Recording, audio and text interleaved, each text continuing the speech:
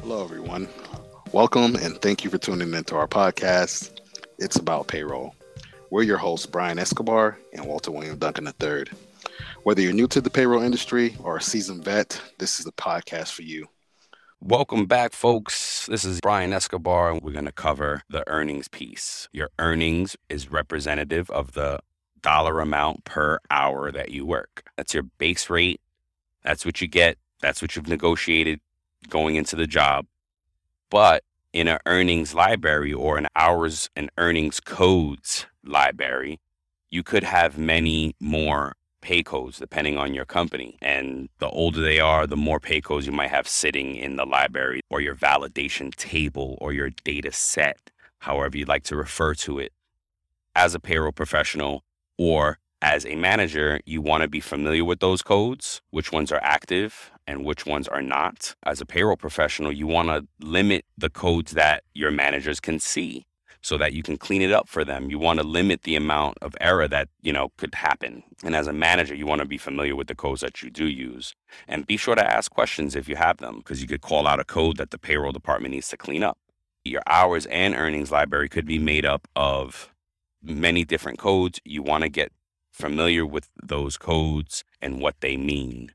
Some of them could mean OT rate. And if we're talking about overtime, has basically one general rule, but with exceptions state by state. The general rule is that it's overtime over 40 hours in one work week. Right now, we can circle back up to work week when we were talking about work week in the first part of this Payroll 101.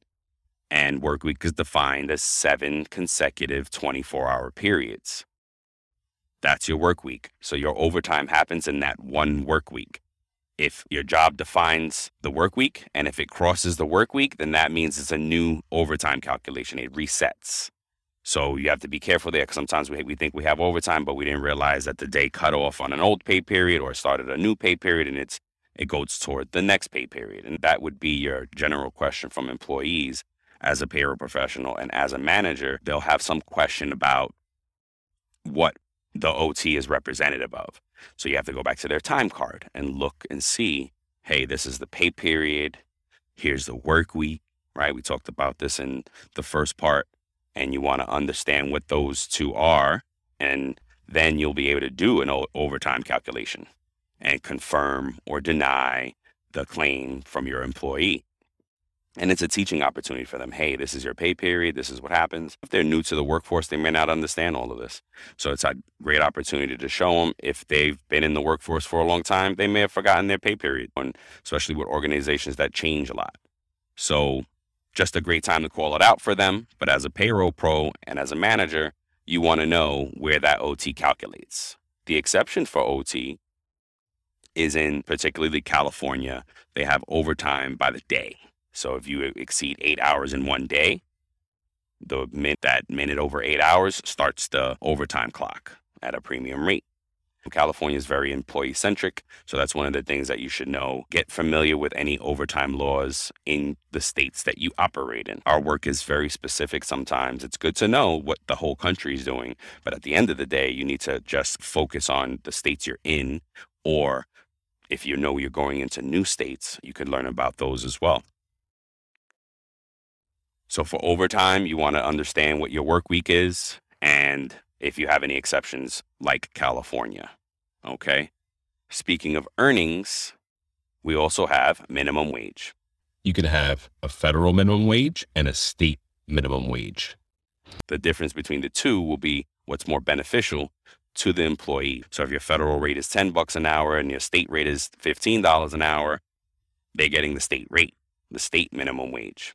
Okay. Keep that in mind. It's usually very self-regulating, meaning employee regulating, because if they're not making minimum wage, they're going to tell you right away. In the best case, you are proactively changing it. You want to audit your hourly population to ensure compliance in every state. If you're in the tipped business, if your business involves your employees being tipped, there's also a minimum wage rate for that.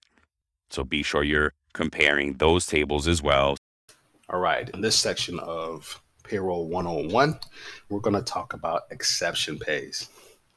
When we say exception pays, those are things that are out of the norm, not the typical regular hours, OT hours, holiday hours. These are the bonuses, the commissions, the stipends, those one-off payments that you have to process as a payroll professional.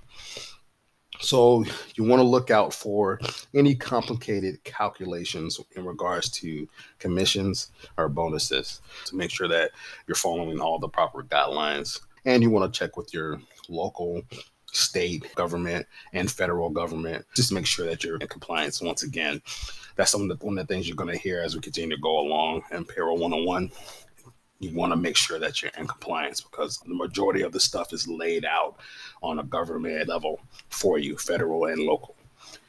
Typically, what I like to do is process my bonuses or any commissions on a separate check, just in case it's not taxed properly for any reason. It falls through the cracks. He gets a bonus check or we pay it to the wrong person. We're able to void it, place a stop payment, do a reversal request in our system of record, and we're able to try to pull those funds back. So that's something you want to look out for as well while you're processing. Another exception pay is tips. The federal minimum wage is $7.25.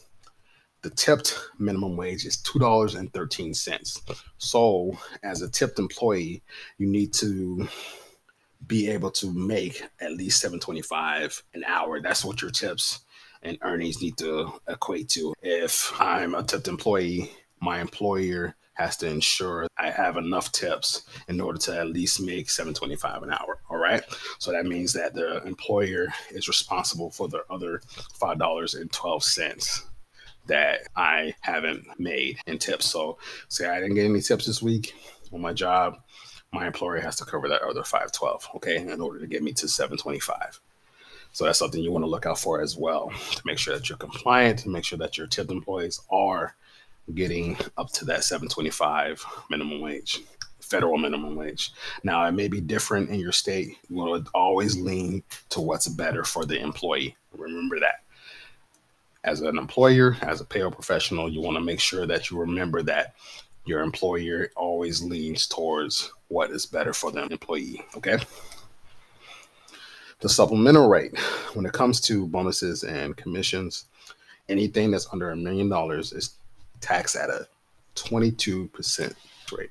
That is the supplemental rate.